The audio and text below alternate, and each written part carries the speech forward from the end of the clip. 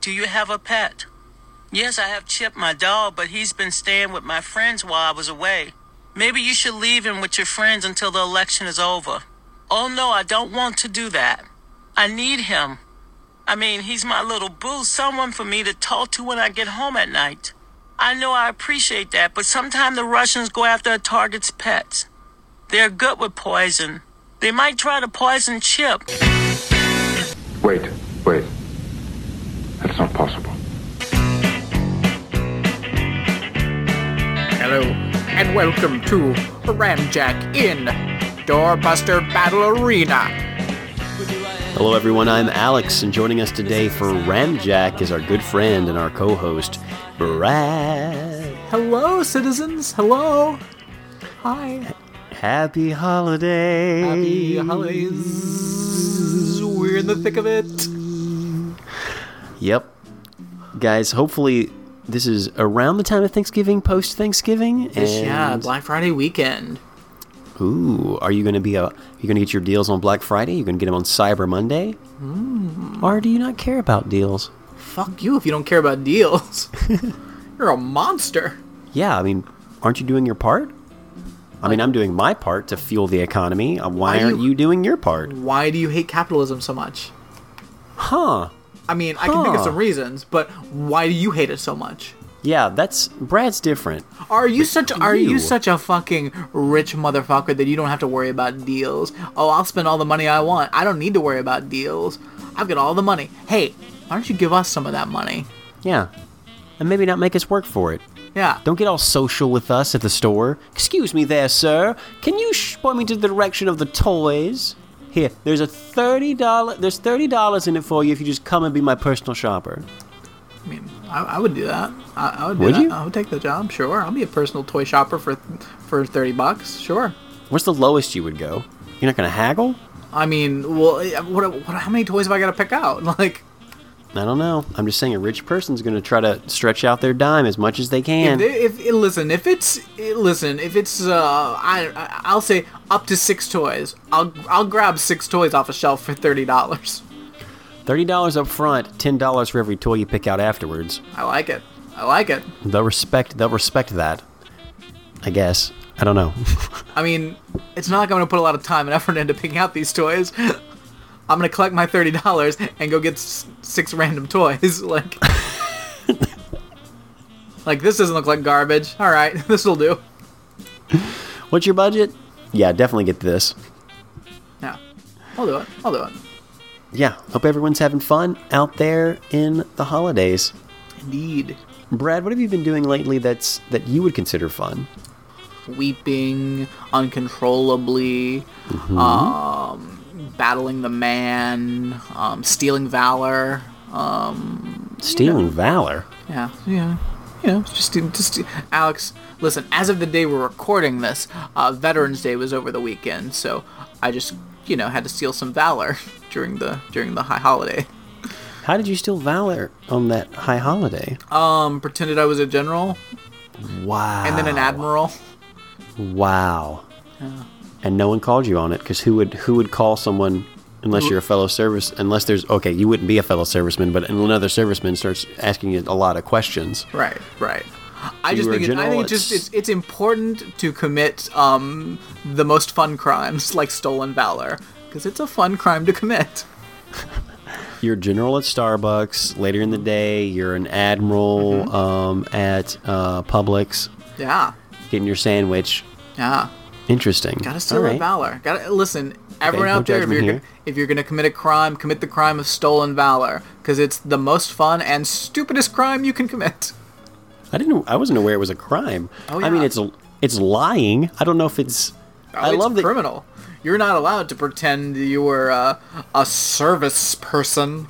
Really? Yeah. Well, I guess that makes sense to a point, especially if we're going to give them. Nope. Well, some people get people get special deals if they were. And fuck that shit. Nope. Lie. Everyone lie. Pretend you were... I mean, honestly, I wouldn't do it mostly in public because I wouldn't want someone to think I was associated with a state-sponsored murderer. But in the privacy of my own home, on Twitter, I'll gladly commit various acts of stolen valor. Interesting. Cool. All right. Yeah. All right. Okay. I get it. It's a good time. Also, I've seen a lot of movies. Also, that's another thing I do. yeah. I see a lot of movies.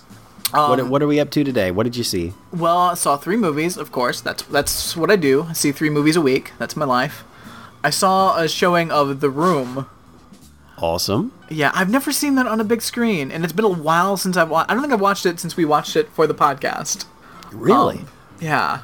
Man, that's a bad movie. You forget it's how horrible. bad it is. Like, there's not a good thing about it. No.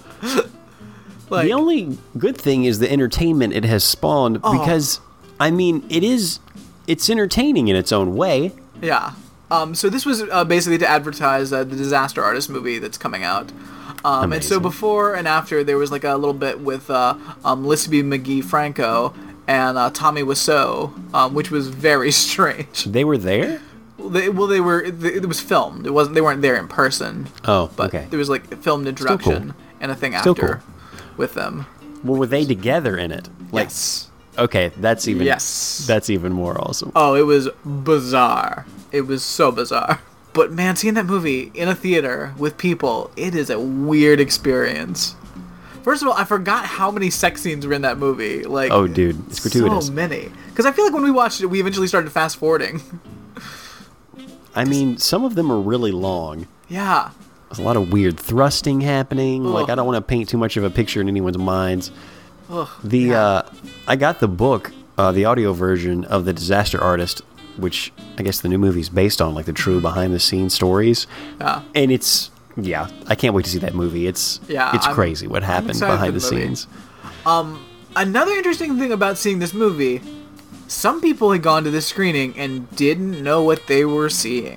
No way. Yeah, they'll It's impossible. because the thing is, Dan actually got passes. It was a free screening, so a lot of people got tickets to a free screening. Didn't no clue what they were seeing, because some people just like free shit. So, the And room they'd also given passes to a bunch of press because clearly they're trying to get them up to speed to see Disaster Artists. Yeah. It's been a while since The Room was, like, super hot. It's a timeless classic in its own right. Truth.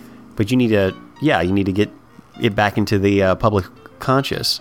Yeah. So, I think, hasn't The Room reached the level, and I don't know if your audience was like this, where it's almost like a Rocky Horror Picture Show where people, like, talk to the film as a group sometimes? Yeah, there was a little bit of that going on, like, because they do like midnight showings and things, and there was stuff like people like throw plastic spoons, but like we had some people that like when you see the spoon, they yelled spoon, and like at the end of it they threw some spoons. Some people had brought spoons and threw. Oh, and there was a guy dressed up straight up like Tommy Wiseau, It's amazing. like full Tommy Wiseau cosplay, had a football and a rose. It's pretty great. I hope it was Tommy, that he just goes to every... He used to wish. go to every screening of it, I guess back when it was more rare. Yeah. Oh, it was Just- it was an event. My favorite thing is like it had just gotten started. Like it was like we were not deep in yet, and there was this older lady like a row or two behind us that was like, "Why is everybody laughing at this?" And it's like, you have no idea. You have no idea. An older woman, she has no idea what happened when the sex scene happened. What happened when... I don't know. There was a couple times early on where she still seemed confused, and I think it was pretty quick that she kind of got figured out what was going on. But it was great. Is his name Danny, the little kid? Denny. Denny. Oh, hi, That Denny. doesn't even make sense. Oh, hi, Denny. Denny, are you on drugs? Shut up and leave me alone.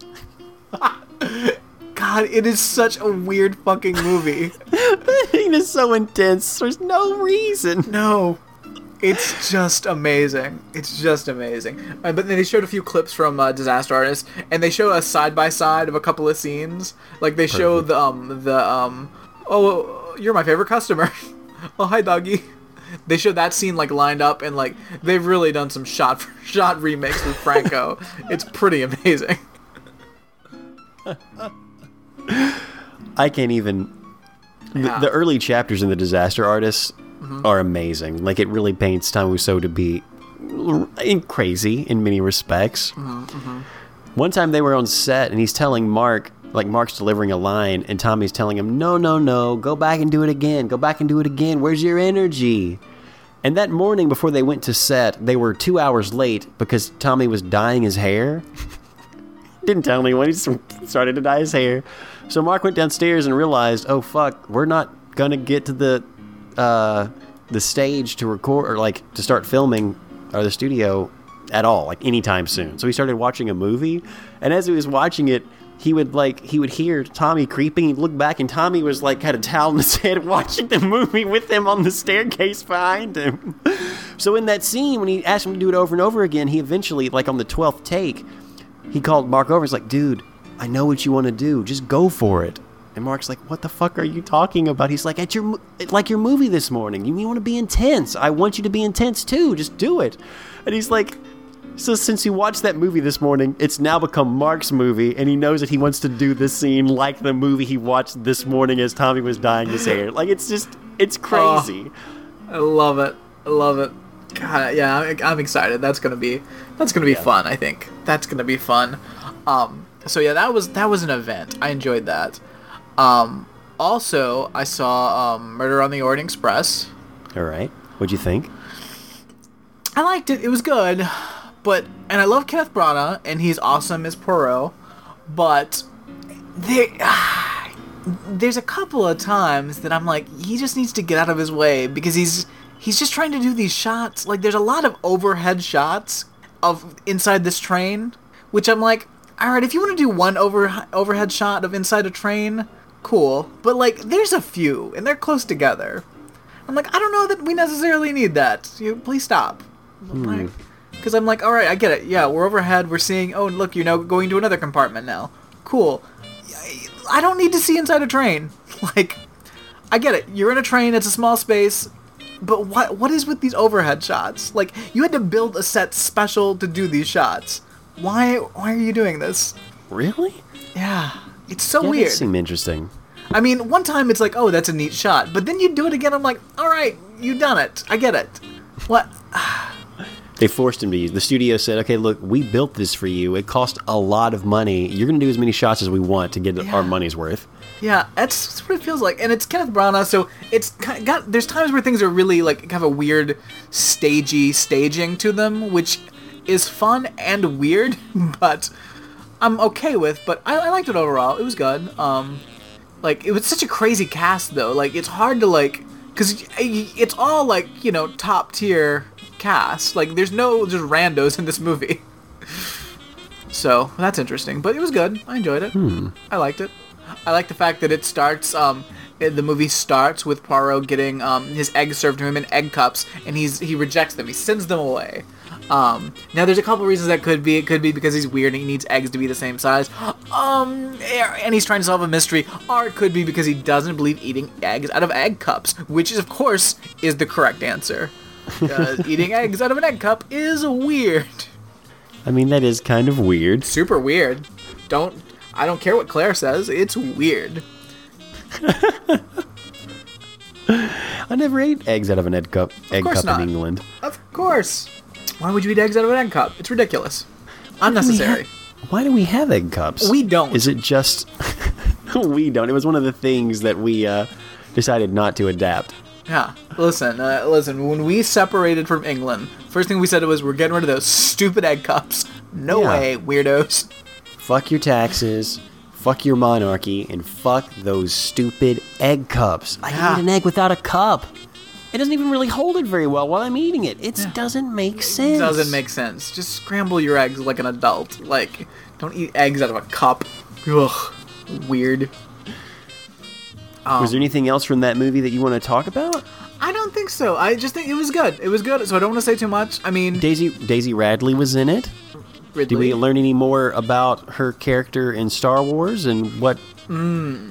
I mean, it all clearly all ties together. Was it Daisy or was it Rey? Like, did it... You tell me. I need to know. I heard there was a special announcement during the the actual movie of Murder on the Orient Express. It was real crazy. Poirot was like, "Who committed this murder?" And then she pulled out a lightsaber and was like, "I'll find out who because I am the last Jedi." What color was it? Turquoise. I don't know what that means, but I got to go to deep subreddits to really kind of suss that out. Yeah, it was pretty crazy. Wow, it was pretty crazy. turquoise? Yeah, I know. And then she started like cutting through the ice and snow, and yeah, it was pretty crazy. And then they caught the murderer, and it turned out it was a Wookiee. Wow. Wookiee committed the murder on the Orient Express. Get him, trank him. Well, we got him. Yeah, real crazy. Let's celebrate by eating eggs out of a cup. Here, cheers. Crack. Wow, Wookiee, huh? Yeah, crazy movie. Sorry to Star spoil it, Wars everyone. tie-in Sorry. movies, Alex pressured me, and I spoiled the movie. Sorry. Not sorry. I kind of love to know that. Gotta know before I go in. Also, Sunday I saw a showing for the 75th anniversary of Casablanca. Ooh. I'd never seen Casablanca in a theater, and it was fucking amazing. Because it's the best movie ever made. Like, it just is. It's really good. I watched it again, I want to say within the last 5 years. I know it was sometime not too long ago. And was like, wow, yeah, this movie was really good. Yeah, it's so dense with like everything's perfect. There's nothing wrong about that movie. It's just fucking perfect. The pacing's amazing. It's just great. Love it. Were there any audience reactions, like from diehard Casablanca fans, like The Room? They were like yelling stuff or throwing stuff at the screen. The thing is that, like, first of all, I was shocked. It was a full house. Like, I was lucky to get a seat. It was packed. Of course, a lot of older people, as you might expect. Just like laughing at some of the jokes that I'm like, the jokes in Casablanca are great. Humphrey Bogart's amazing, but they're the kind of jokes that you think to yourself, "Oh, that's amusing," and you smile. You don't necessarily think to laugh at these jokes, because they're not like laugh out loud jokes. It's just Humphrey Bogart with clever wordplay. But all right, just weird. Old people like to laugh at things. It's interesting. Yeah, that's strange. I mean, that's not too dissimilar from how people laugh now, I guess. But I guess, to me, that seems better than what random slapstick or just not even funny thing makes people laugh now in the theater. Yeah. I would respect someone for laughing at Humphrey Bogart's witty dialogue. Yeah, and I mean, it makes sense. They are jokes. They are intended to be amusing. But it's just always surprising because it's like, oh, yeah, okay. Well, they were never played for laughs in the script or the movie, right? It's not paced that way. It's supposed to be more of like a little smile and nod, not like a gut buster. There are a handful of jokes that are entertaining, but it's still, they're not things that you would necessarily think to laugh. But it's old people just like to laugh at things like, ha, ha, ha, ha, just laughing out loud. And I'm like, oh, all right, old people, I guess, you get old, you laugh at things, I guess. Sure, have fun. But, what's up, old people? Huh. You think any old people listen to our show and they're just laughing the whole time at things we don't mean to be funny? God, that would or be even amazing. like things we mean to be funny, but like... Hey, old people, like, are you laughing? Feel free to send us an email or a voicemail or a telegram, whatever. Let us know if you're laughing, old people. Yeah. Or are you just dying? What's happening? What's your life like? What's that like, being old? Being close to death? Just knowing that you've got more days behind you than ahead of you, and the world's gonna march on without you, having forgotten you.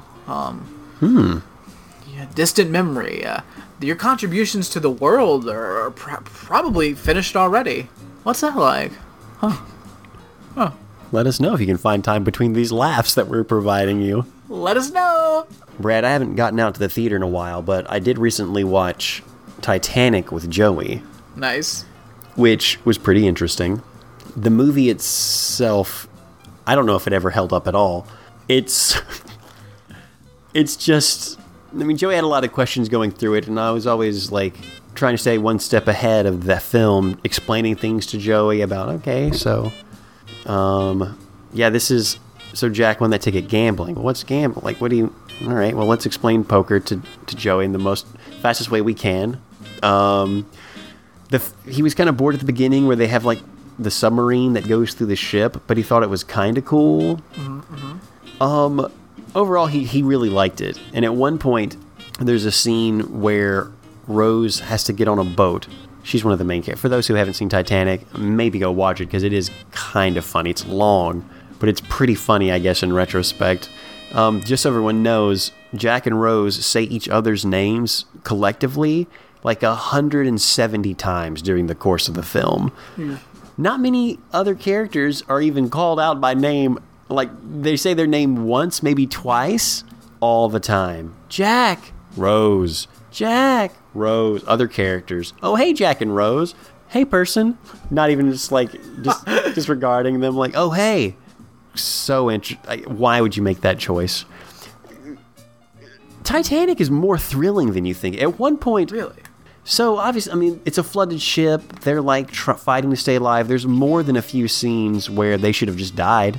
Sure. Law of averages. You put yourself in enough of these, like, harrowing situations where you're fumbling with keys underwater to open up a gate because water's risen up to the ceiling and you can't breathe. Yeah, you're gonna die. Weird thing. At one point, Jack is, like, handcuffed to pipes and Rose can't find the key, so she gets an axe and closes her eyes to chop the chain. Yeah. And Jack is really, like, supportive of Rose. It's all right, Rose. Close your eyes. Just do what you got to do. My hands. Yeah, I don't know. This is... Yeah. But, so there was a scene where Rose has to get on the lifeboats the second time. The first time she refused. Fuck you, Mom. I'm going to go save Jack because I love him. I'm in love. She goes, saves Jack. They get back up to the upper deck. She gets in a boat. Men aren't allowed. And Jack and her just look at each other as she's being lowered down into the water. Like, goodbye. Like, they both know, oh, Jack's probably going to die. And Joey said, that's one of the saddest things I've ever seen. Not any of the other countless sad things that have happened up until now. Certain things that, like, kids being, like, abandoned in a half... like flooded corridor where no one's there, just crying. They try to save them, and then their parent comes back and tries to save them, and then they both die from drowning. None of that's sad. Just the longing look of Jack and Rose as they're being lowered into the water, as Celine Dion just like starts playing. That's the saddest thing I've ever seen. Okay, Joey, why is it sad? Just the way they're looking at each other. It's so sad. Nice.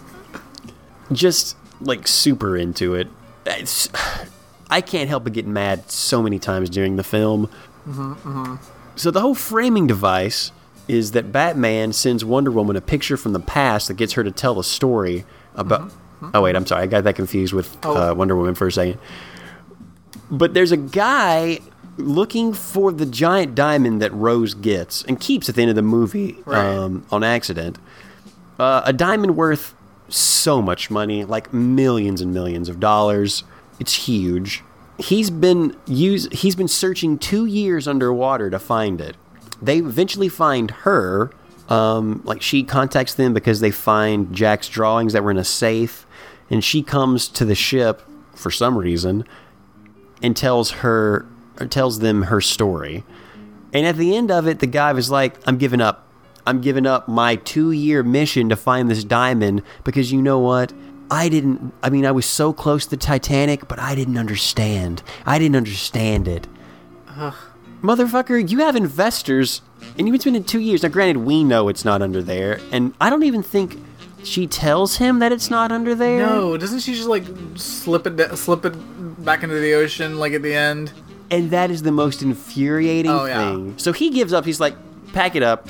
All this, like, countless amounts of money that I've spent trying to search for this priceless diamond, it's over. Titanic's old. I gotta go on a new adventure. Close to the end of the movie, she goes out on deck in, like, billowy PJs. No idea why she's allowed to run around on the ship. No one else is on the ship either. That's super weird. Gets on the deck and, like, brings out the giant diamond, and before she drops it in, she goes, like, oh, like she just like gasps and then drops it in. And you're like, you idiot!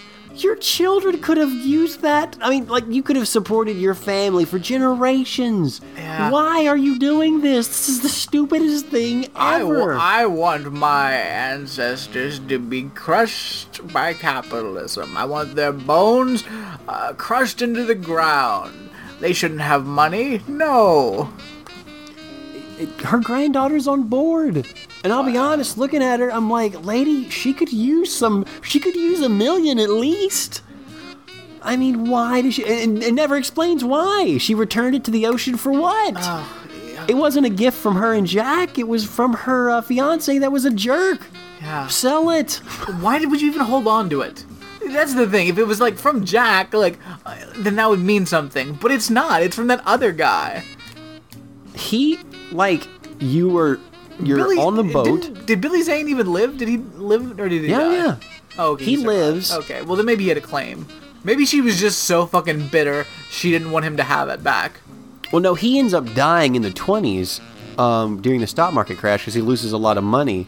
And she says something about how, I heard he shot himself in the head. At least that's what the papers said. Okay.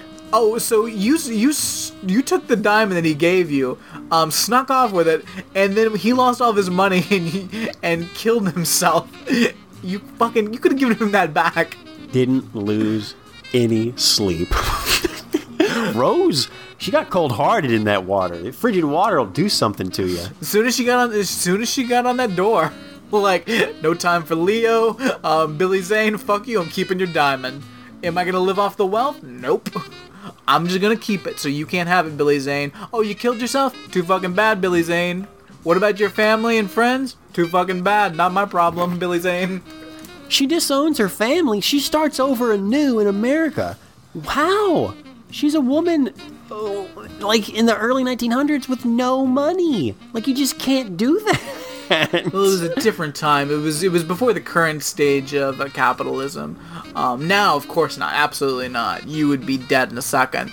Maybe then there was a little bit more of a chance, because Teddy Roosevelt had, done some deregulation and busted some trusts up. So maybe you still had a chance in a capitalist system, unlike today. When you don't. Then it really makes Rose seem like a bad person, and I think Joey picked up on it. Partially because when she dropped it in the water, I couldn't. Mm-hmm. I just said, oh God, like I sighed, like, God damn, like this is just so dumb. But she has grandchildren, so she dies in her bed like Jack told her she would, like Jack made her promise that she would. Okay. Mm-hmm. And you see, like, after the guy gives up on searching for the diamond, and after she drops the diamond in, it goes to some unknown future, and we kind of see her in the background dead, like asleep or dead. And it pans across the pictures on the table right beside her bed, and it's all pictures of her. Not her children, not her grandchildren, not her husband. They're all pictures of her by her nightstand. Her, like, becoming a pilot, her doing things that women just weren't expected to do back then. And that's great for you, Rose, but what about your family? Seriously, who has a photo of themselves? Like, photos. Like, it's littered with them. There's like 10 or 12 photos of her, like, getting it. Then she dies, the candle goes out, the curtains billow, and then suddenly she's in Titanic heaven, where everyone that died on the Titanic is in a recreation of the Titanic in the afterlife. Bellboy opens the door. It's been said before, bellboy even in the afterlife. Dude, you can choose another job in the afterlife, I think. I don't know what nightmare you guys live in. Jack's there looking at the clock on the stairwell of the Titanic, just waiting for her. And when they get together, like, they kiss, and everyone on the Titanic claps their hands. Why did she go to Titanic heaven? Where are her grandchildren? Where are her children? Where's the husband that died? Yeah, seriously. Or any lovers that she had? I mean, even if they weren't together, she goes back to Jack? Fuck. This woman, yeah, real monster. A lot of monsters in Titanic. Not a stand-up movie. Or not a lot of characters that are stand-up. Yeah. Eesh. Some brutal stuff. This one guy accidentally, like, shoots people and then kills himself. Forgot that happened in the movie. Joey didn't bat an eye. Just like, all right, well, that happens.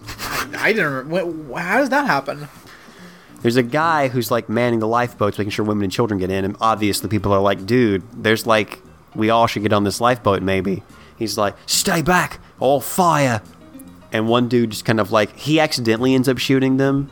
So he shoots one guy, and then he shoots another guy and kills them, and he kind of looks at everyone, and he just like, all right, and then shoots himself in the head. Well, he salutes someone first, and they all kind of look at him. Ugh. I think they salute him back, and he shoots himself in the head, and then all hell breaks loose. Yeeks. Ugh. That's dumb.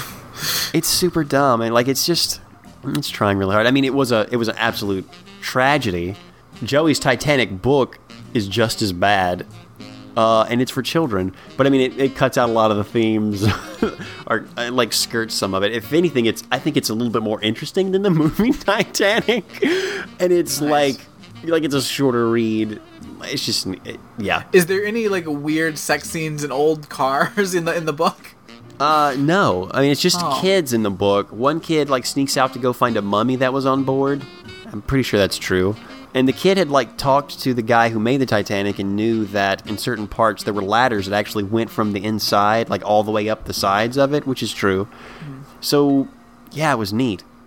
There was also like a robber that ends up like saving the kid at the end because no one wants to drag this kid on the boat because they're afraid he's going to sink it. Better pacing, better plot, better story than Titanic. Put the kid on the boat because he's going to sink it. Well, he's carrying a larger guy that he met that also saved him. Like when the boat went down, he made sure to get the little kid, and he got the kid on a door, and the guy got on like a box or a crate, and he was paddling to the lifeboats. Most people, obviously a lot of people, thousands of people, well, 1,500-ish people died. But they had a chance, and when they got to the lifeboats, the dude it was so cold he couldn't swim anymore. So the little kid was like, I've got to do this. So he goes up to different lifeboats, and they're like, nope. And they like push them away because they're like, you're going to sink us if you get on here or whatever, which is stupid and very weird. But eventually one guy helps them, and it was the guy that was a thief that was masquerading as a woman. Like he had put on woman's clothes so he could get into the boat to like stow away because it was women and children. And he had on like a hood or a bonnet, and he picked the kid up, and the kid looked at him, and it was the guy. And he like put a finger up to his face, like, don't tell anyone. And the kid's like, all right.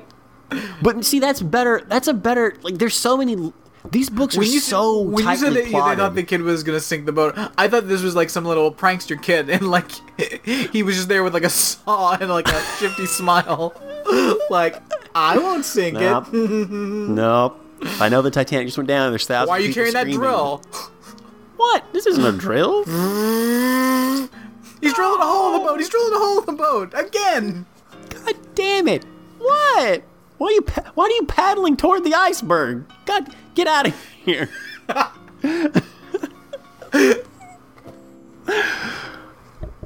Amazing. So, Brad, I have in front of me Thanksgiving-themed letters of advice. Nice. Well, letters for advice. Please for advice. I wish they were letters of advice. Like, hey, here's what you need to do, everybody. Real quick, for your Thanksgiving? Have a turkey. Just some advice. Yes, ladies and gentlemen, we are playing Giving Advice the Game, Thanksgiving Holiday Edition. Yay! All right, Brad, I'm just going to launch into these. We'll get as many as we want, because some of these are apropos. Now, a lot of these are from the past, distant past in some cases. Some of these are in between, I would say, 2012 and present day. But some of them ring true all the time. A lot of Thanksgiving stuff is timeless. Here's the first one. From Anonymous in New York. I'm dreading our Thanksgiving table this year. Even though the election is over and some of my closest friends and relatives who will be joining us are still, lamenting about candidates and political parties in really spiteful ways. Do you have any tips to prevent political ugliness at the table or smoothing things over once it erupts?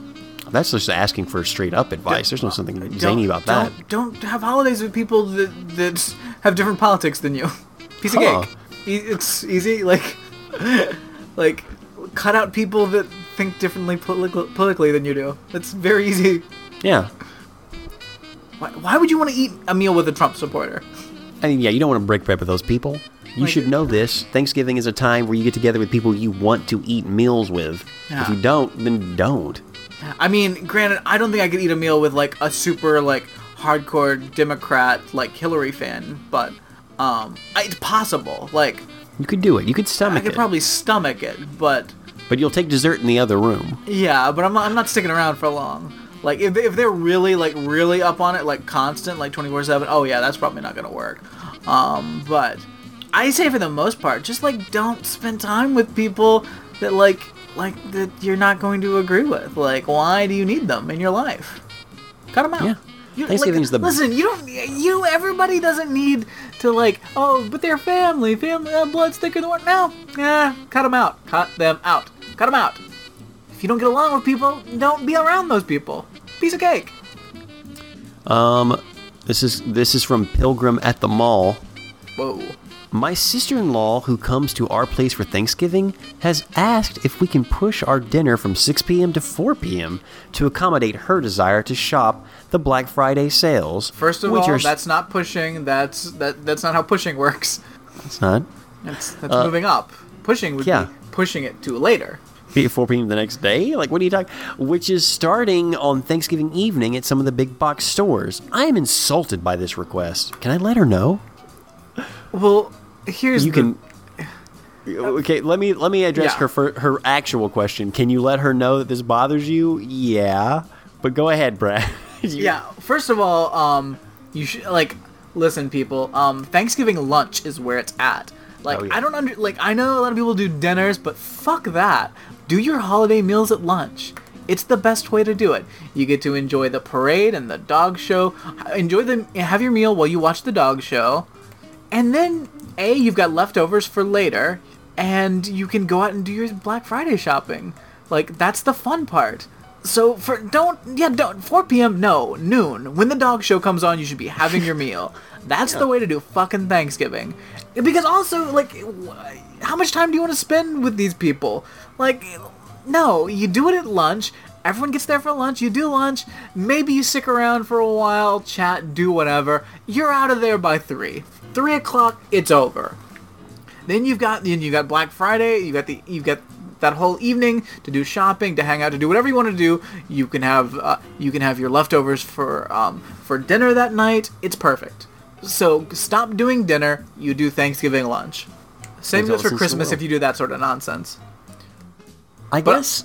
Honestly, what you should be doing is doing Thanksgiving lunch at the dog show, and then going to Hado Pato Thanksgiving evening, because that's what you do on holidays, and then shopping. Dumb. Piece of cake. Easy.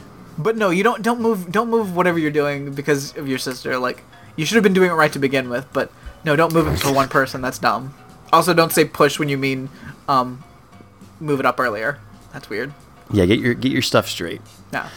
Maybe it's like some sort of thing where, I guess from a nostalgic standpoint, like you cook Thanksgiving dinner over the course of the day and you eat it for dinner, but I've never understood that. It's always got to be lunch.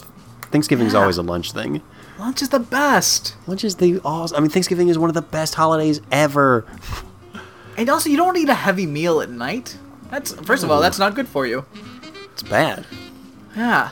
I mean, I guess maybe if you're carving up to go out Black Friday shopping, but obviously this is in the past. That doesn't exist anymore. Yeah. That dream, that awesomeness sailed. Now it's all convenient for you. Now it's all like, all right, do it all online, or like, actually it starts at 8 o'clock tonight, or tomorrow morning and at a reasonable time. Yeah. Dummies. Super dummies. Brad, how about this one?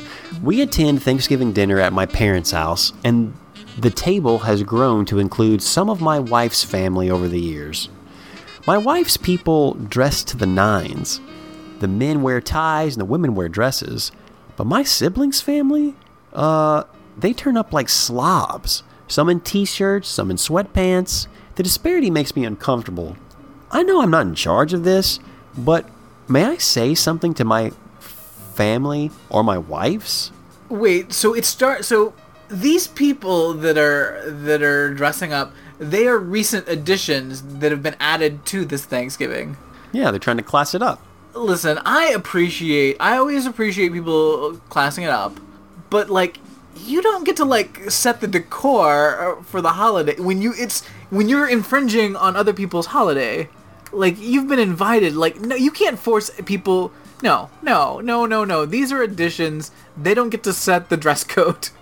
If they want to dress up, like, granted, I don't think anyone should be wearing sweatpants ever. Like, No, like, not in public, not at a gathering. no, you wear sweatpants in your house. Like, Is it a friendly kickback with like 9 of your closest friends, and it's like a sleepover thing, and you're watching movies and popping popcorn? Okay, maybe wear sweatpants because you're like in evening attire, but not like in the middle at lunch. Not a Thanksgiving festive lunch. What's wrong with you? Put real clothes on. but I don't like the idea of these people that have the wife's family have slowly been invited, and they've just decided that they're gonna showboat by really overdoing it. Like, I don't like that either, because. And this person that wants his family, like, no, your like, it was your family's Thanksgiving that these people have been invited to. They need to, like, calm it down. Like, no. Like, you don't need to go. He says dress to the nines with, like, ties. And elsewhere, I don't know that tie is necessarily to the nines. I think we're talking about coats. We're talking about, like, sports coat. That's maybe too much. I just feel like, no. These people need to calm the fuck down. Make it a little bit more casual. But let's everybody agree on business casual, okay? Yeah, business casual is fine for all occasions. Like, you can wear some nice jeans, sure.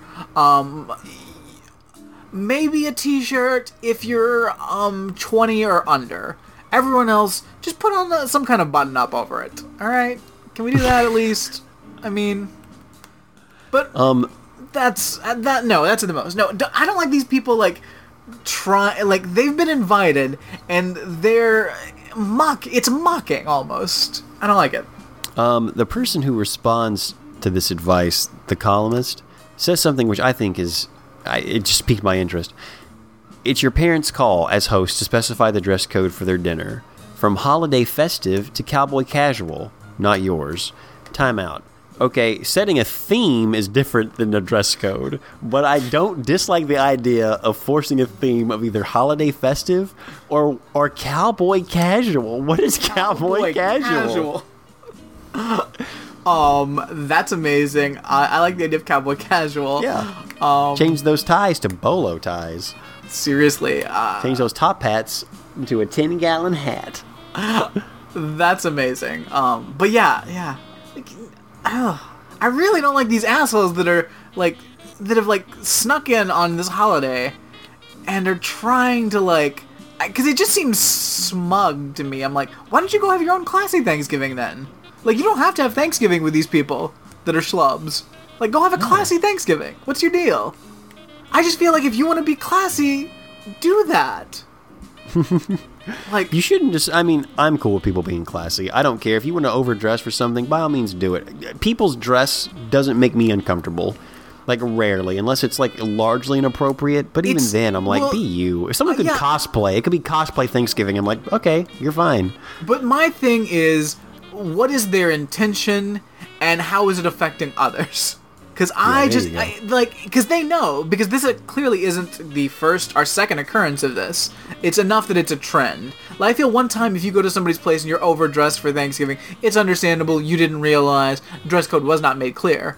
But a second or third time, and you're still doing it, that's because you're trying to be an asshole. Yeah, at that point you're like, I'm going to wear my tie. Unless there's like a tradition with them, they're like, look, we don't have a lot of family. Then you have your own classy Thanksgiving. But I don't have my own classy Thanksgiving. Why are you going to someone else's? Because I don't have anyone else. Like, the rest of the family's dead. You're the only family I have left. And goodness, Grandpa loved wearing suits at Thanksgiving, and I just break your families apart. Everyone have 3 separate Thanksgivings. Break your families apart. You don't need to like embrace all of your family and do something because all your family does. It's fucking bullshit. Stop it. Like, maybe stop family Thanksgiving and just have friends Thanksgiving. Like, that's the best Thanksgivings ever. Seriously. I'm telling you, that's how I live my life. Brad, real quick, this year, in retrospect, obviously, I guess, because it's our future, but our listeners' past, you have to come up with a theme for dress for Thanksgiving this year. What are you guys going to do? What's the theme you're coming at? All right. I'm gonna come up with a theme purely to upset Tammy, and it's gonna be turtleneck turkey day. No way. I think it should be classy turtlenecks. Interesting. Classy turtleneck. See, I don't dislike that. Turtleneck and a jacket. Yeah, that's required. Come as you are, but make sure your neck is cozy. Turtleneck and a jacket. I love it. I love turtleneck and a jacket. Like, I wish it was the 80s and we could just rock that all the time. I may have to buy Joey and Vera turtlenecks and jackets. That would be awesome. Because that would be so adorable, seeing a little baby with a turtleneck and a jacket. I want to see a baby in a turtleneck and a jacket. I love it. We'll see. I don't even know if they have baby turtlenecks anymore. I mean, like, that's just something like Noah's like, why would you ever put a tiny child in a turtleneck? I'm just saying, I may buy myself a turtleneck for my birthday. I may do it. It's Dapper Day. Dapper Day at Disney is coming up. Ooh. I had a turtleneck, which I think I still have somewhere. It was kind of oversized when I got it, but it might fit me now better than it did. And it was I liked it a lot. Oddly enough, I don't dislike turtlenecks. I love it, fucking turtleneck. I love that look. Love it. I love turtles. I like my neck being warm. Mm-hmm. If I'm not wearing a turtleneck, I could wear scarves. Like it's what it is. My theme, because I like the idea of cosplay, Star Trek Thanksgiving. Nice. But now, which Star Trek is it? Like all Star Treks are allowed, or are we doing specific? I want to say Star Trek themed. Everyone has to do something Star Trek themed, and just let the guests do what as they please. Now, granted, I'm gonna come in full Q but the crazy robe from like the first episode and the last episode of Next Generation. Brad, with the judge hat. That's incredibly overdressed. Yeah. That's inappropriately dressed. It's like, what are you doing? You're wearing a Grand Magistrate's Grand Magistrate costume. Yep. And the rest of us are going to be in just like a onesie uniform. Except one person that's like in full Klingon outfits with makeup. And there's a few people from like the 60s Star Trek outfits, which, okay, that's cool. The best part is that we have Thanksgiving with Emily's family most of the time, because sometimes we go down to my parents' house, but this year it's Emily's family, so they know very little about Star Trek. So the idea of forcing them to do a Star Trek theme is amazing. Plus they have like other relatives that like the extended family. So yeah, guys, you're all in Starfleet this Thanksgiving. I love this idea. It's the weirdest idea. All right, Brad. This question's a little lengthy. We'll go through it. My father had an affair on the side for many years, and I found out about it. The affair had resulted in the birth of my half-sister. Her name's Annie. Dad has successfully kept Annie a secret for 25 years. Whoa. She's now a young married mother, and we are somewhat close friends. While my mother knows of Annie, she does not know she's my sister. My parents divorced when Annie was 5 for unrelated reasons, but my parents still get along quite well. I host Thanksgiving each year. Mom and Dad are coming. Annie just told me that she would like to be invited. While I have explained the situation to her, Annie says she's tired of being kept a secret. I'm worried of not only causing discomfort for my dad, but humiliation for my mother if Annie decides to let the cat out the bag. I've tried to tell Annie that we could have a get-together some other time, but she insists. What should I do? How does the mom still not know? I think your mom suspects, dude. Yeah. Like, if you know and have known for so long, and how does moms not know? Like, Mom's gotta know. I mean, ugh. Separate Thanksgiving, that's my answer to everything. Why does Annie want to be in on this? Why does she want to do this? Okay. Annie might just want to hang out with the fam. Like, who knows? But the fact that she's insisting, even though you're telling her, hey, this makes me uncomfortable, or I think this could get weird, means that she's going to let the cat out of the bag. Yeah, that she wants to go to, like, blow this shit up. Like, that's the goal. There's no good reason. Like, this is weird. No, this is a powder keg. What do? You keep it into separate pieces.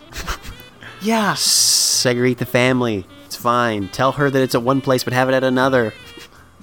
I mean, I can't. like, how about, yeah, no, this is weird. Oh, no. Annie, are you okay? Are you okay, Annie? All right, Brad. I'm recently married and will be spending Thanksgiving with my new in-laws. They are very ultra-conservative and dislike our president. What? Wait, what? Wait, hold up. We won't read this one because it's kind of it's a duplicate of the other one. Like, what do people do? Oh, okay. I thought you said they dislike the president. I was like, huh? Not Trump. This would be back in the Obama era. Oh. Hold on, let me just get these really quick. With Thanksgiving only a few days away, I'm hoping you can offer some advice on how to deal with my in-laws over the holidays. We will be going to my husband's grandparents' house and spending Thanksgiving with his parents, grandparents, and extended family. After every meal, the family engages in card games. I'm terrible at cards, but I normally oblige. I wouldn't have an issue playing even though I'm terrible, but one of my husband's uncles is very competitive and will complain if we are on a team together and will ask throughout the game, "Why did you do that?" And I hate it.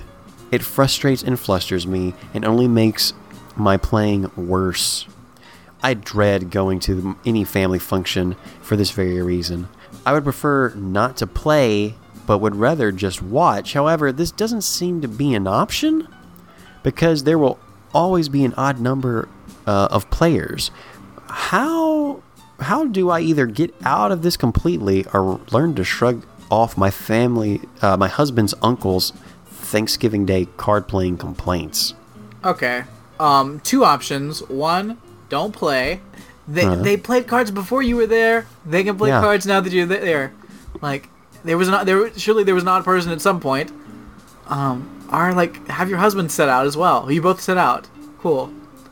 Second option, as soon as Uncle opens his fucking mouth, tell him to shut the fuck up.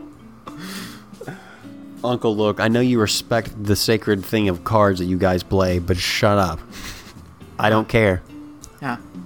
I would say do weird stuff to piss him off. Oh yeah, go out of your way to piss him off. Yeah, play things incorrectly. When they just be like, "Oh, is that I just really bad at cards."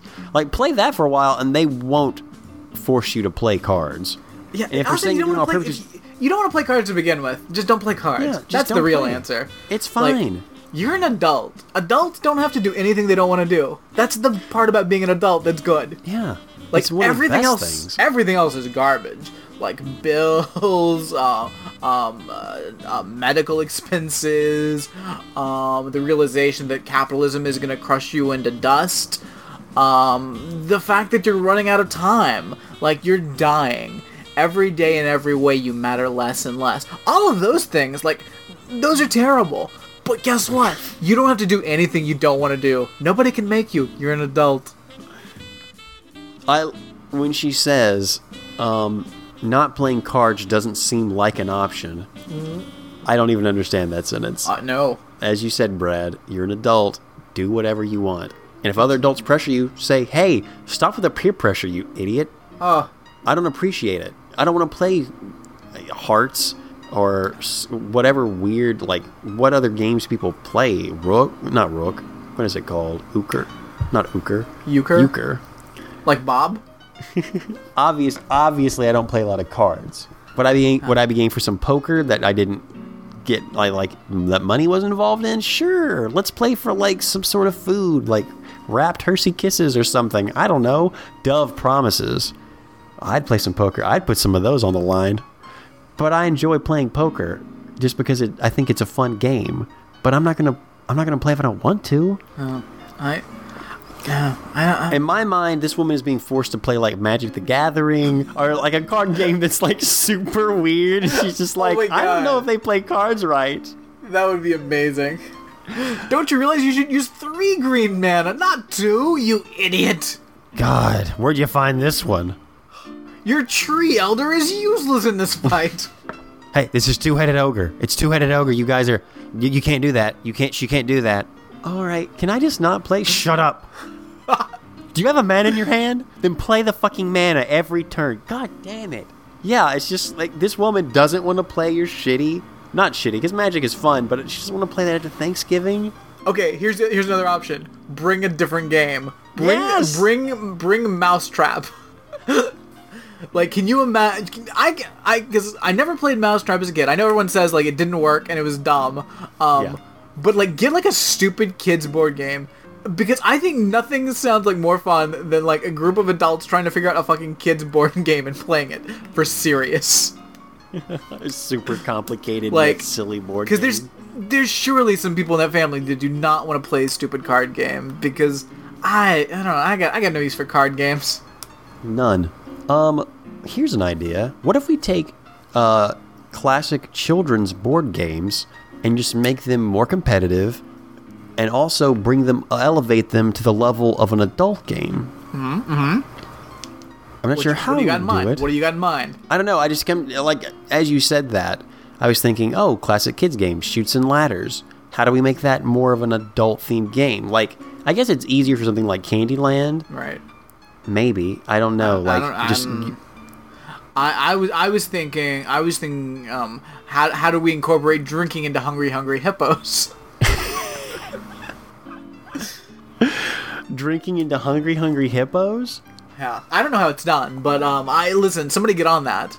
You frantically just hit the little mechanism that causes the hippos to eat, and once the balls all the balls get disappeared or the coconuts get eaten, everyone just like shotguns their alcoholic drink. I think it just has to be a drinking game, and whoever loses has to take a drink or something. I just imagine, like, because of the chaos of Hungry Hungry Hippos, to have a bunch of drunk people playing Hungry Hungry Hippos would be fun. Oh, dude, it would break out into a fight in certain groups because, like, people frantically, like, just hit this thing as much as they can. There's 4 people, the same thing, just screaming. That sounds like fun. Listen, all right, here's what everybody needs to do for Thanksgiving. Put on your strap on those turtlenecks. Yeah. Get yourself some booze and play Hungry Hungry Hippos. I think Hungry Hippos would be amazing. I think the game of Trouble would be great. Because that's going to cause some, like, craziness. The second you land on someone and send them back or, like, jump over them or whatever, people are going to get irate. And plus you got that Pop-O-Matic middle thing that also has an opportunity to, like, tap and just cause chaos. Like, pop, pop, pop, pop, pop. Hungry Hippos, Trouble. Yeah. That's Thanksgiving. That's a great Thanksgiving. Bring your communicator badge. How else are you supposed to talk to Wesley if you don't have your communicator badge? Happy Thanksgiving! Alex, we checked in with our friend Donna Brazil last week. I just started Donna Brazil's book, Hacks, The Inside Story of the Break-Ins and Breakdowns. What is it? Break-ins and Breakdowns that put Donald Trump in the White House. It's a very long title. This book, I finished it over the weekend. It's hilarious. It's absolutely fucking hilarious. Because Donna Brazil is a lunatic. Like, she's just a straight-up lunatic. And I a lot of this book is nonsense.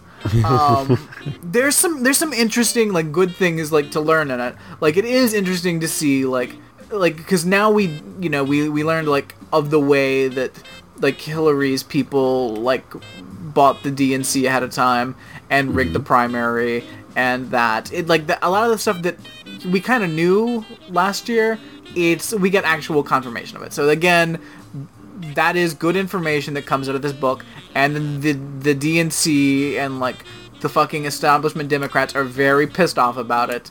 But again, in reality, this book really, it's still super supportive of Hillary. It's super supportive of the Democrats in general. It's not like it's an anti-Hillary book. It's just stating the facts. But also the facts filter through Donna Brazil because she's a lunatic. So let's state that as well. Alex, I got a quiz for you real quick. All right. Now this is a quiz about Donna Brazil. Donna Brazil's dog's name is, and I'm going to give you 3 options. Option 1, Booty Wipes. Option 2, Chip Joshua Marvin Brazil. Option 3, Mr. Dog. I'm gonna go with the second choice. Chip, 4 names with Chip Joshua Brazil. Marvin Brazil. The answer was both Chip Joshua Marvin Brazil and Booty Wipes. No. How is that possible? How, Brad? That doesn't make any sense.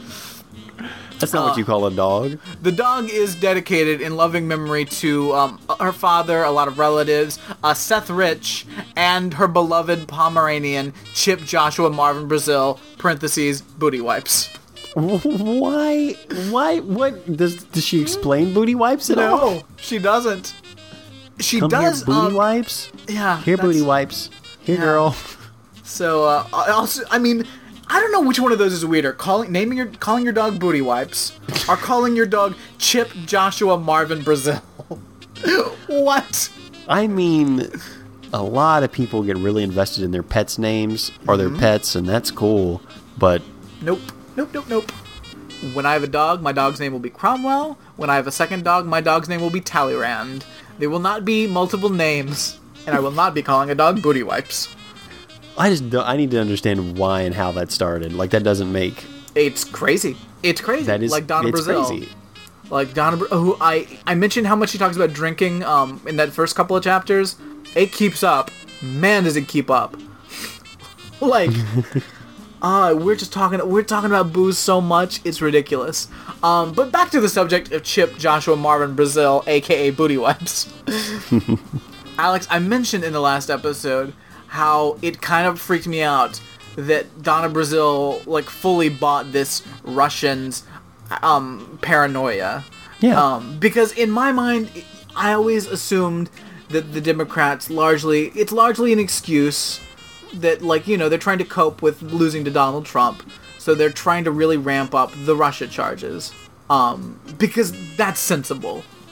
And now I'm like reading this book, I'm like, they really buying it.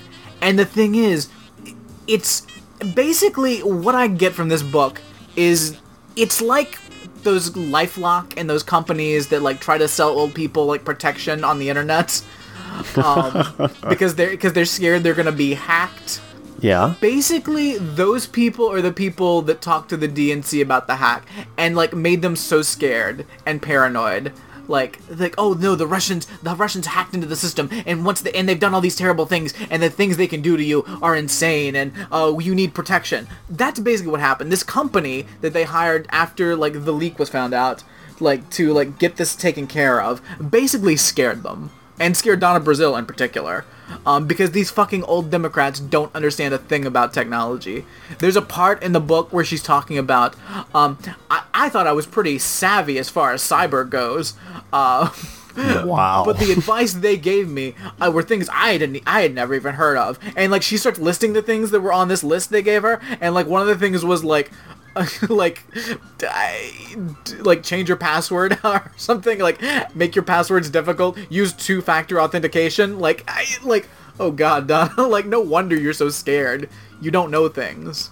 Like, but they're just being sold that this is like that they can do anything when they hack them, to the point where she's talking to her friend in the FBI, and she's just gotten back from a trip, and they ask her, do you have a pet? And she's like, yes, I've got a dog. He's staying with friends right now. I'm about to go pick him up.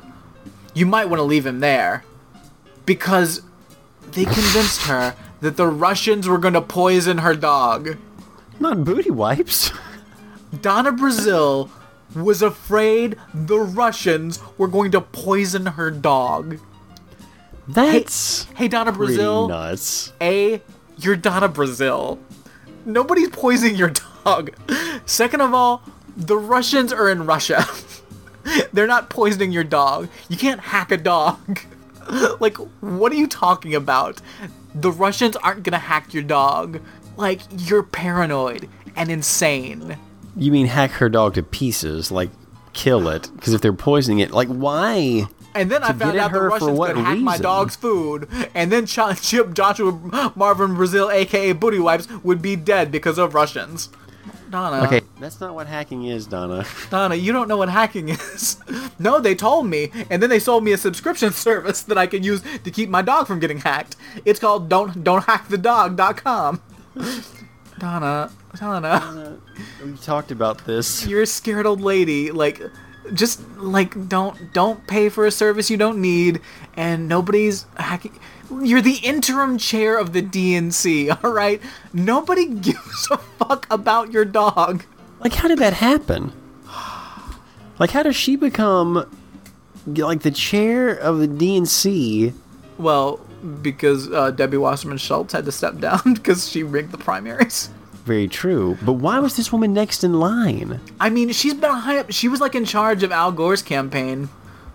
How was she in charge of Al Gore's campaign? She's been in politics forever. And I will say, in her favor, there are a couple of times, at least from this book and her story of it, that I do believe, and I believe she does have some good old-fashioned political sense.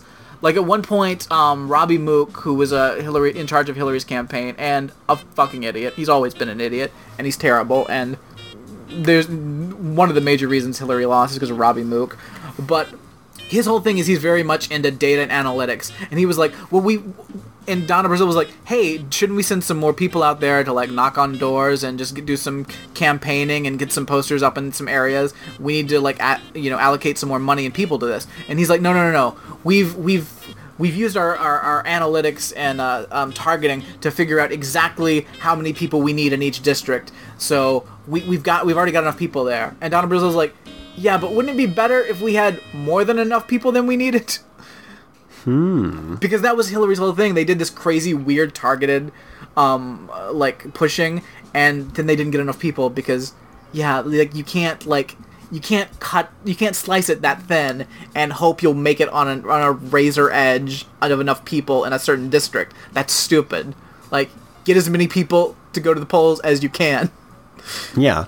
I mean, don't shy away from the analytics, but also just do both. Yeah. Dummies. Just the idea that, like, you would be, no, we're just going to get just enough people that we need. No. You get more than you need. Yeah. That's how you win. Don't you want a landslide victory? Don't you want an overwhelming, representation at the polls? Like, what are you doing? So I in Donna Brazile's favor, like, she's got political sense to, like, know people and know where they need to be and what they need to be doing. And it's just, like, these weird technocratic assholes that, like, were working for Hillary. I don't know, man. All I heard was that her dog has 2 names. Both of them are ridiculous. Yeah. Or I would say one of them is a series of lots of names, and that's ridiculous. Yeah. And also, she thought she knew cyber pretty well, but then she got sold a subscription service, I would think at a high price, so that the Russians wouldn't hack her dog or poison it. And when I hear those things together, I know we all make some weird choices, Brad, and we all make maybe bad choices or choices we regret throughout life, but those are... Yeah. I'm telling you, those are signs of something deeper that I'm like, I'm sorry, someone needs to check on that. Like, where is she right now? Donna Brazile's insane. Like, there's no doubt that Donna Brazile's insane. I'm just trying to make a fair picture of the fact that, I don't know. And so, okay, then we get to the thing about her leaking the questions to Hillary, because this is my favorite part of the book. Because, in the first 5 chapters, it hadn't been mentioned at all. Oh, yeah. Well, I will say she does get around to talking about it. And the best part is, like, she goes out of her way to play both sides. Because she does this bullshit where she's like, this story came out, and I didn't remember doing this at all. And she tries to say that the Russians could have hacked it and made it look like, and sent a fake email. She's like, I went and looked in my computer at home, and I couldn't find where I'd sent this anywhere. But she never says, I didn't send it. Then she goes on, she's like, later, for the sake of the party, I decided to send a statement saying I apologize. And then I also decided to step down from my post at CNN. I'm like, yeah, Donna, you quit your job and made an apology because you didn't send this email. Yeah, that's what happened. Sure. All right, whatever, Donna. You fucking did it. We all know you did it. No, Brett, it was the Russians. They might have That would hacked be my the email. and, dumbest Russian. Like the Russians make a fake email with Donna Brazil sending Hillary like questions in advance that aren't even the only interesting thing about it is the fact that she sent the question in advance. It's not even that hard of a question. It's just the fact that it was done. That's the problem. Like, if the Russians were going to plant something that was fake, I think they would do something better than a debate question. I mean, you would hope. At that point, you have to ask yourself a lot of questions about the Russian hackers and what their real agenda is and what they're really doing. Yeah. Because it's so dumb. It's so dumb. But That's crazy. yeah. So that was hilarious. The other thing that's quite hilarious in this book is the duck issue. The duck issue? Mm-hmm. I'm sorry, I don't see that. What's the duck issue? Well, so, and this is before Donna had to step down from CNN, but she gets a call from somebody at ABC. They're like, "Hey, Donna, not to bother you. I know you're off right now. But well, we got this issue. Apparently, the Democratic Party's been paying somebody to dress up like Donald Duck and show up at Trump Tower and at Trump events. And that's a copyright violation, and we're work with Disney, and we're just getting a lot of complaints, and they wanted you to if you could step in and stop this before we have to go to a lawsuit. Because what? And Donna's like, wait, I don't know anything about any duck. We've got a duck? I don't know what you're talking about. I'll check on this. I certainly didn't hire a fucking duck. Okay. So Donna Brazil checks with her people, and they're like, hey, do we have a duck? And they're like, what are you talking about? We don't have a duck. So she calls Manhattan to Hillary's people and like, hey, do we have a duck? They're like, oh yeah, we got a duck. We have what? What they've been doing is paying someone to dress up like Donald Duck, to make the point that and to carry around a sign about how Donald Trump is ducking releasing his taxes. First of all, that's so dumb. That's super dumb. It's the cheesiest fucking thing I've ever heard of. And they're like, oh no, don't worry about it, Donna. It's cool. Like, it's really funny, and yeah, we're having this person do this. But it's not like we've got any threats from Disney yet or anything, so we're gonna keep doing it. And she's like, hey, that's copyright violation, and I'm getting threats from Disney. Yeah, we gotta stop. Which also, I just love the fact that she gets this call from ABC where she worked as a news correspondent. Just to talk about the intersection of capitalism and politics and money, because they call her because she works for them. So they're kind of threatening her job, really. And she's also the chair of the DNC. So this is all really fucked up, and just the way money plays into our system. Basically threatening her. But still, yeah, the Democrats are illegally using a copyright, which, why the fuck are they doing that? That's real stupid. But she's like, hey, yeah, I'm getting threats from Disney, so we gotta cut this out. And they're like, it's fine, we'll get back to you. And so she's fine? Yeah. So she has to call them back, and it's like, hey, this is fucking serious. Kill the damn duck.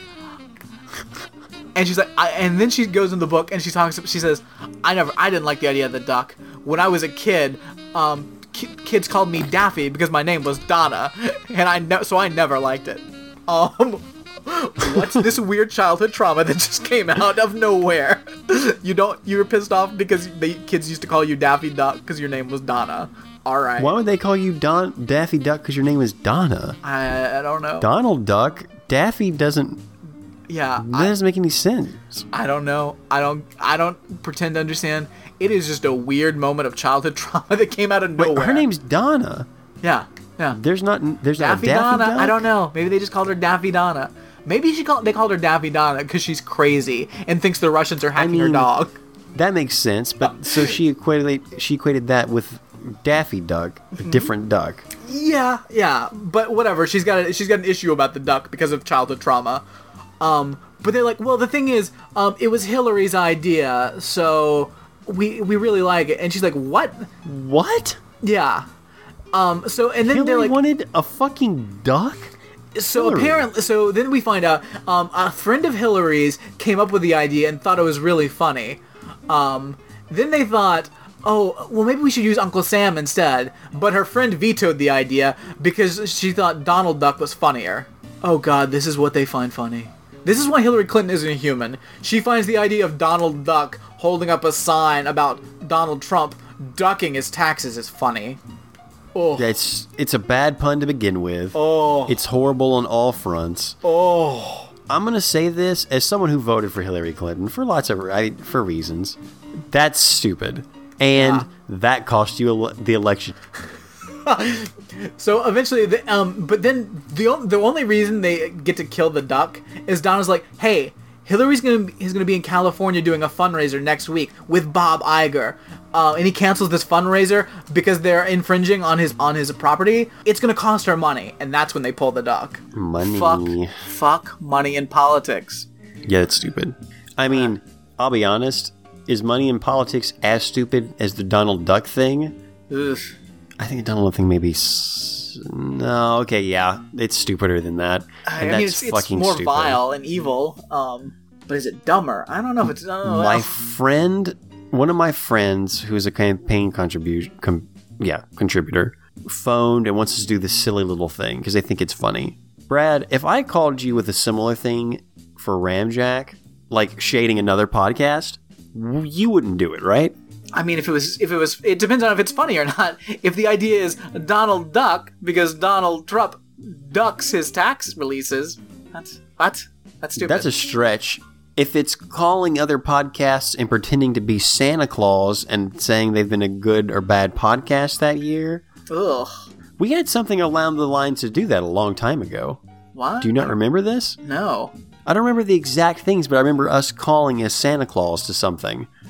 Maybe it was Christmas in July? I don't remember this at all. We'd have to go back in the way back. Anybody that knows what the hell this was about, let us know. Something about us calling someone as Santa Claus, which doesn't make sense on its front, but because we can't both be Santa Claus unless one of us is a helper. I don't remember this at all. How does Santa Claus work again? I'm kidding. I was. We're calling people to tell them they've been good or bad. I was only making a reference to something along. I don't remember what it was. I just remember the concept was we would call different like other podcasts and pretend to be Santa Claus for something. Are you sure this maybe isn't an idea for a bumper we've talked about but haven't done yet? It could have been, but I doubt it. Like, I mean, obviously we didn't do it. Right. But guys, it would have been years. At this point, how many Christmases or holidays have we gone through with the podcast? A lot. We've been doing it since 2009. It's almost a decade. So when one of those, or maybe in a July of one of those years, when we started doing Christmas in July, this idea came up. Wow. Maybe. And we may have only talked about it off air. We may have not talked about it on the actual show. I mean, I feel like this was an idea for a bumper that we never made, where it was like, for some reason we were two Santas, because there is something about being two Santas and like threatening people that sounds familiar. Yes. Okay. So that's part of the kernel of the idea. Great idea for a future bumper, listeners. Watch out for that. Yeah. It's weird the things you forget are the things that, like, I guess, merge in your mind in the past. Yeah. If anybody knows, like, please let us know. Because I really want to find this. Yeah. But, yeah. So, Donna Brazile is kooky. So you finished your book. Did finish the book. A lot of paranoia about Russians. That is very upsetting to me. Because it's just old people. It's old people that are scared they're going to be hacked. Now those Russians, they hacked us. I think they're going to hack my cat later too. But I got a special blend of food, so they should be fine. At one point, she's going through the DNC headquarters and like looking for bugs, like literal old timey bugs. Wow. Because I get it's the DNC headquarters and like. You do have to be careful of things, but she talked about how she noticed somebody watering a plant that she had never seen before. So she decided after that she would be the one watering the plants. And every time she watered it, she would say, "Hello, Mr. Putin." Wow.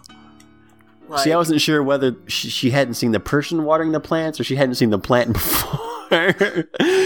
Probably both. She's insane. She had like a security person come and do a check to make sure there was no bugs. And they didn't find anything, but she still talked to the plant. as though it was a Russian operative. Like, she talks about getting all this new security on her house because she was afraid the Russians were going to kill her. Like, what are you talking about? This is weird. It's so weird. Like, just keep in mind, when you hear, like, the Democrats getting paranoid about Russia, like, it's because they're old people that think the Russians are going to hack their dogs. I think during elections, maybe we're focusing on, I don't want to say the wrong things, but if I'd have known this back during the election, any of this, I would have really, like, second-guessed myself about any of the choices I made. Or anyone. Like, this is weird. It's to that point I'm like, I don't know, guys. You have this lady running things. Yeah. She talks to a plant because she thinks there's a bug in it? Like, that's a level of, like, weird... It almost borderlines on a superstition, like, or a ritual that's strange, and I know she's old-timey politics, and she's got that intuition, but I don't know, guys. I don't know about that. It's weird. It's weird. Did Bernie Sanders talk to plants, or did he do anything kooky? Because if he did something kooky, I'm assuming every human being does their own kooky things. I'm sure they do. I Point. think the kookiest thing Bernie Sanders does, though, is, like, not comb his hair. Like, yeah, he's a kooky care guy. That's what he does. Like, he looks He kooky. doesn't- He's a silly old man. Like, Yeah, he doesn't hire extra security to make sure the Russians don't kill him at his private estate. like, what the fuck? Like, I mean, I've said it a million times, but, like, the Democrats, like, freaking out about Russia, like, scares the hell out of me. Because the thing is, Donald Trump has definitely made deals with Russians. Like, he's got Obviously. all kinds of financial ties to Russia. There's collusion with Russia, like, because of money. But it's not about, like, hacking elections. And every time the Democrats, like, get crazy and start talking about how the election was hacked, like, no, it wasn't. And you've got to stop saying that. Because it just means when all the real shit they find on Trump is never going to match the crazy paranoid delusions of the Democrats. And it's going to let him get away with shit. Yeah, I don't even know how you really... Like, how do you spin that? You've got The to pull Russians it back. hacked the elections and made it super close. I think they've been close for a while, guys. It's just what we've been moving toward. It's what they've been moving towards. Even and if they also, did, like, that's like... it didn't help and How? it didn't change anything. It didn't change anything. Yeah, we would have all noticed a little bit more. I mean, even though everyone expected Hillary to win by a landslide, afterwards, exit polling and stuff, it's like, oh, okay, yeah, everyone was off for lots of other reasons. But the Russians just didn't make those magical numbers appear, or the No. Chinese, or whoever else. I mean, Like, there was... all governments are technically spying and trying to hack us because that's Yeah. what governments do. But even then, it's like... We've done far worse. Like, we've hacked... We've, like... I mean, that doesn't make it affected right. so many but- elections. Like, there's... You can't... It's such bullshit. Like, nothing happened in this election that was weird as far as Russian hacking goes. Yeah.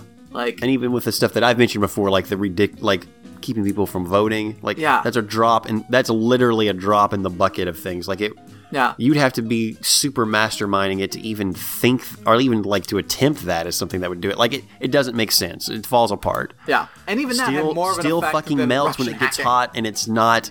Yeah, like this is just a weird conspiracy theory. It's just dumb. Yeah. Yeah. And you're right, Brad. The problem is that it was so close. Yeah. Hillary Clinton lost on her own merits. That's just the way it is. People Yeah. voted for Donald Trump even though he's a monster. Hillary's a monster too, but in her own for other reasons. Right. Like... And maybe for weird kooky reasons that I hope someone writes a book about. I want Chelsea to write a book and just be like, you know what? You know what, guys? Just so you know, here's all the stuff I've seen. Fuck it. I don't care. Here's the real scoop. Ugh. You thought you thought those dogs' names were weird? You thought that one lady was kooky? Guess what? My dad's a sexual predator. That's just the tip of the iceberg. That's not even the super kooks. and my mom's is like a crazy warmonger. And also, also at one point Donna Brill's talking about like the IT team she got together, this like these group of like people to like get the hacking under control or whatever the fuck. And at one point she's talking God. about like How is she qualified to even assess people whether their hacking abilities are good or not? Or like it's a great security. question. But she talks about how they love to go out for Pop-Tarts and milkshakes. And I'm like, what the fuck are you talking about? And she talks about like a restaurant, and I'm like, so wait, are they getting like artisanal like Pop-Tarts? Like, what is this shit? What they're going out for Pop-Tarts and milkshake? Like, what? I mean, I'm sure there's lots of hipster bakeries that, like, make, like, Pop-Tarts, but Pop-Tarts and milkshakes aren't a thing. No. The calorie count in that alone stagger. I have actually seen milkshakes with Pop-Tarts in them, but it's like blended. Yeah, but these are separate things. Steak and Shake and Burger King do weird things with milkshakes. Ooh. Oh no. And that's a conversation for another time. Manzies. Yeah. Are you sure it wasn't in like quotation marks and it actually meant, Pop-Tarts and milkshakes is code for just drinking more? Because that's all we're doing. That's all I'm doing anyway. No, because she talks about how, like, one night, like, their favorite place to get the Pop-Tarts was closed, or they didn't have the flavor they wanted. So they ended up ordering from, like, 2 other places, and then, like, somehow they ended up getting orders from 2 places, and they had spent, like, $100 on milkshakes and Pop-Tarts. What?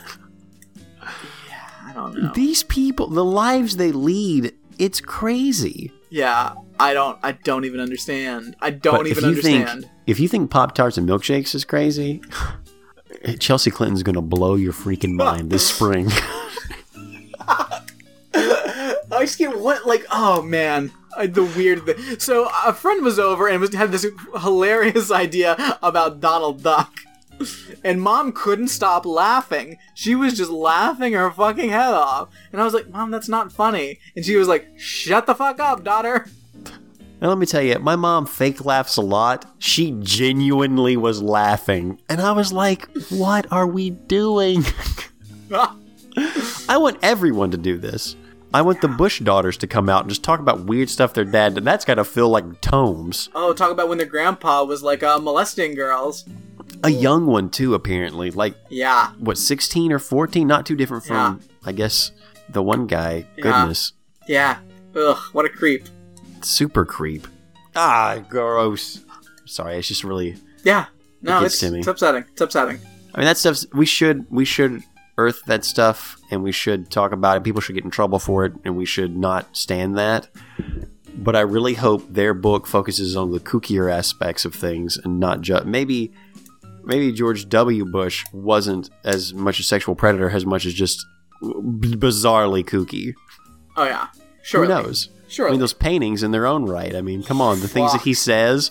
Think about what other gems that he must have. Again, I want those books to come out at the same time. I want them to be New York Times bestsellers, which takes nothing. Mm-hmm. That's going to be with the political revolution. Not all this stuff. I mean, because we all know the larger political things, or some people care or don't care. Like, there's things that people will always vote party lines until you find out the skeletons in their the kooky, weird skeletons in their closet. Seriously. And Donna B has got them. She's got them. Oh, there's just so many weird things in this book. Can we, wait, before you continue, can we make her Braveheart of the Week? Absolutely. Donna Brazil, Braveheart of the Week. Okay, 2 quick things. And I just mentioned they talked about him on Chapo Trap House recently, so I'll just knock them out real quick. Okay. Because it's been covered elsewhere, but one is the amount of crazy names. Besides the dog name, there's just like people she keeps mentioning like pop up, and it's like these names like throw you for a loop. Such as Judge Marsha Fudge. A Minion Moore. I mean, are these real people? Or in her mind, she's like, okay, I'm going to remember this person. I'm going to put Fudge in the last part of their name. I don't even know what to expect from this woman at this point. Judge Fudge and Minion Moore. Like, those are ridiculous names. Also, oh god, I'm forgetting there's another kooky name. But there's also the story of... we could talk about this book forever, but I'm just going to do 2 quick things and we're going to be done with it forever. Okay, the first thing is the very first chapter is called The Phone Call. And it's basically Donna Brazil complaining that Hillary Clinton didn't call her after the election. So, alright, here's how it starts. This is the very beginning of the book. First lines of the book. When the name Hillary Clinton popped up on my phone in February 2017, I realized hers was a call I'd stopped waiting to receive. On election day, the tradition in politics is that the candidates personally thank the people who helped most in their campaign. Win or lose, in the days that follow, the candidate extends the circle of gratitude to members of the party and the donors. Bernie Sanders had called me on November 9th, 2016, and Joe Biden too. The vice president even came to our staff holiday party, but I never heard from Hillary. I figured she might be hurting too bad to make that call. I had a tender spot for Hillary. I sympathized with everything she had gone through in that wretched election of 2016.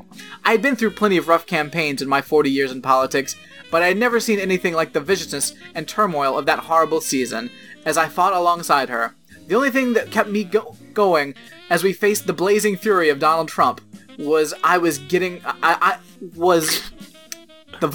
blazing fury of Donald Trump when I was getting hit every day and thinking, I just want to stop, was knowing that my friend Hillary was getting the shit kicked out of her too. Look at what they're doing to her and how they're destroying her, I'd think. I'd felt a duty to Hillary that went far beyond just being chair of the Democratic Party. So she talks about how she understands that Hillary, didn't feel like making the call, but then she keeps going about, but like she never called me, and it's kind of tradition they call me, and I kind of been waiting for her call, but she never called, but it's not a big deal, I get it. And then she's just like so passive aggressive about this, and then she finally calls her in February, and it's like, what the fuck? I'm like, alright Donna, we get it, you're bitter that Hillary Clinton didn't call and thank you, but whatever. Oh, it's just hilarious that she starts her book with this passive-aggressive complaint about Hillary. And so finally she calls her, but whatever. Also, the other thing that starts in the beginning of the book and then gets dropped for a while is the story of Kai. So, basically, she's talking about how she didn't want to be the chair of the DNC. Like, she didn't want to have to take over. She didn't want to have to take over for Debbie Wasserman Schultz, especially because she had met Kai. Kai's a newborn baby that she took care of for 6 weeks because, and I don't have the quote here, so I'm just gonna the birth mother had had some medical problems from the birth of the child, and the other mother we never hear about. So it's a lesbian and her partner. It's their child. The partner is Donna Brazil's best friend. There's no explanation of why Donna Brazil's taking care of this child for 6 weeks. But apparently Donna Brazil's taking care of the child. I understand the birth mother's in the hospital, but what about her wife? Like, where's she at? Where's Donna Brazil's friend? And why isn't she taking care of her baby? Huh. There's this 6-week mystery where Donna Brazil is taking care of this child named Kai that has stolen her heart. She says a couple of times how this kid stole her heart, and she loved taking care of this kid. And she loved being Auntie Donna. But like, why? Why does she take care of someone else's kid? Where is this kid's mother? You gotta take that to Twitter, mate. You gotta, obviously she has a mystery. It's such a weird mystery. And, later on, because it's Donna Brazil's best friend is the other mother. Mm-hmm. And they're the ones that, watch her dog when the Russians are trying to hack it. So she's clearly very close with his family, and it's great, and I'm glad she was able to help out with the kid. But why isn't the other woman taking care of her baby? It's very upsetting to me that this mother's in the hospital for 6 weeks, and they just gave a baby to Donna Brazil, whom, as we've learned, is a lunatic, and shouldn't be trusted with a baby. That shows poor judgment and maybe a desperation we don't know about, but we want to know about it. What if the Russians had hacked that baby? Stranger things have happened. Yeah. But yeah. Are you sure you didn't miss, a footnote somewhere or something in the appendix? Just by the way... Because I caught this because it happens early on in the book, and then she doesn't come back to it for a while. But I thought I missed something, and then they brought it up on Chapo Trap House, and I was like, yeah, okay. I'm not crazy. That definitely happened in this book. So, I would definitely recommend checking out the episode about Donna Brazil's book. It was very funny. So that's Donna. Daffy Donna. That's Daffy Donna, our Braveheart of the week. Guys, thank you so much for listening to Ramjack. Always a pleasure. Again, hope you guys are having a fun holiday. We'll be here, bringing you the hits, bringing you all the fun times. There's ways for you to get in contact with us. Go to ramjackpodcast.com. You can find all the avenues there, from email to phone numbers. Also, go to Facebook and join our Facebook group. Follow us. Yeah, tell us what's up. And friends, this holiday season, when you're around the table and drinks are flowing, and everybody's getting a little crazy playing some Hungry Hungry Hippos, I implore you to please Keep your face set to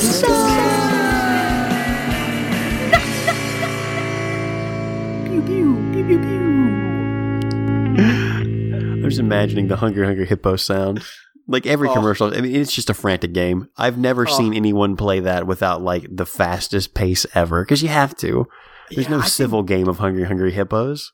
Drunk Hungry Hippos sounds amazing. I think it would actually end up being pretty scary. Absolutely. Hungry Hippos is scary on its own. Yeah, I just think the chaos of it all and just like stumbling and like trying to hit the thing, which your motor skills are not great, and everyone's getting way too amped up about it. Like, and it's just fucking chaos, and everyone's laughing hysterically because you're all drunk. I think it sounds amazing. I want there to be a large party, and I want there to be a round of like there's an elimination tournament. Yes. And pretty soon it's like the most aggressive, craziest people playing Hungry Hippos together, drunk off their ass. It's so, but you got to do it early, because I feel like that's what you got to hit, that drunk like right there, because as soon as you start, like as soon as you get a little over, then that's going to be a nightmare. It's going to be too much. It's going to be too loud. But like when everybody's just like cresting the hill there, oh yeah, that's a party. Well, that's when the party starts. Oh, sounds great. I love it. And you're all wearing Star Trek uniforms. Uncle Larry's dressed up as a Ferengi.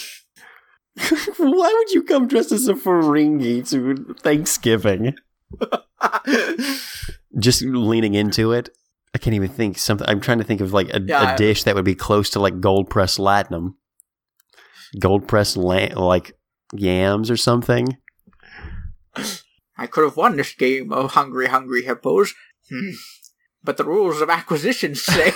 God damn, Larry, just pass the fucking potatoes, Jesus. How much will you pay me for these mashed potatoes in gold-pressed latinum? Larry. Take the teeth out. It's weird. Yeah, it's super weird. My family's so weird, God. What'd you do? We keep arguing about Starfleet politics. I know my family's not normal, but the politics of Starfleet. I'm just trying to say, I think the Prime Directive can fuck off. No, he didn't. No, she didn't. No, she didn't say that. I know she just. The Prime Directive is very important. We can't just go like interfering with species in their natural evolution. Why the fuck not? We're better than them. We're better than them. Do they have warp capabilities? Answer me yes or no. Do they have transporters? Yes or no. They ain't even got food replicators. You're going to deny them people food? I thought better of you.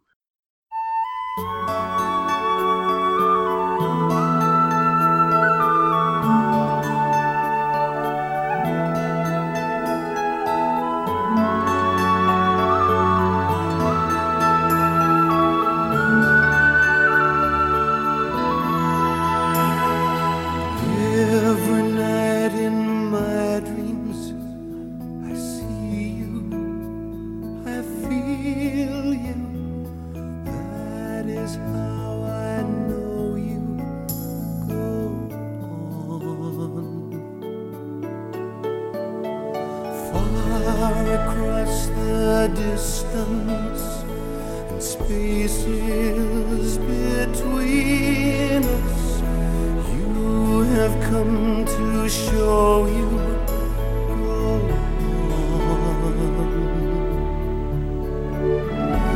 Near, far, wherever you are, I believe that the heart does go on. Once more, you open the door, and you're here in my heart, and my heart will go on.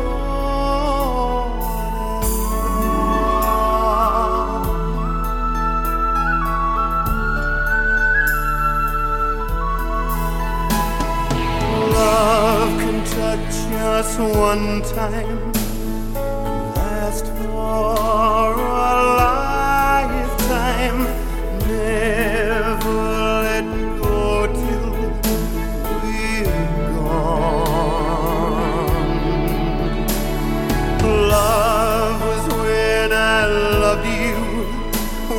true time I hold to in my life will always go on.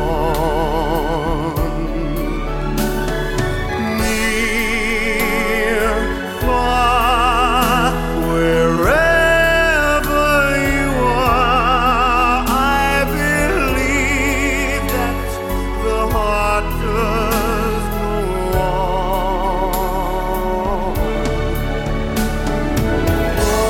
Once more, you open the door, and you're here in my heart, and my heart will go on and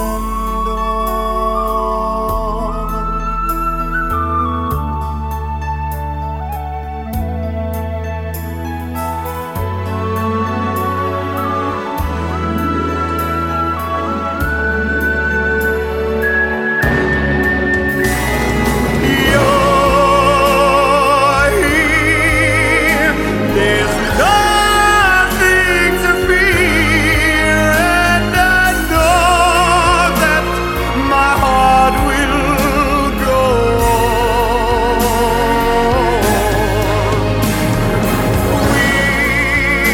We'll stay forever this way. You are safe in my heart, and my heart will go on and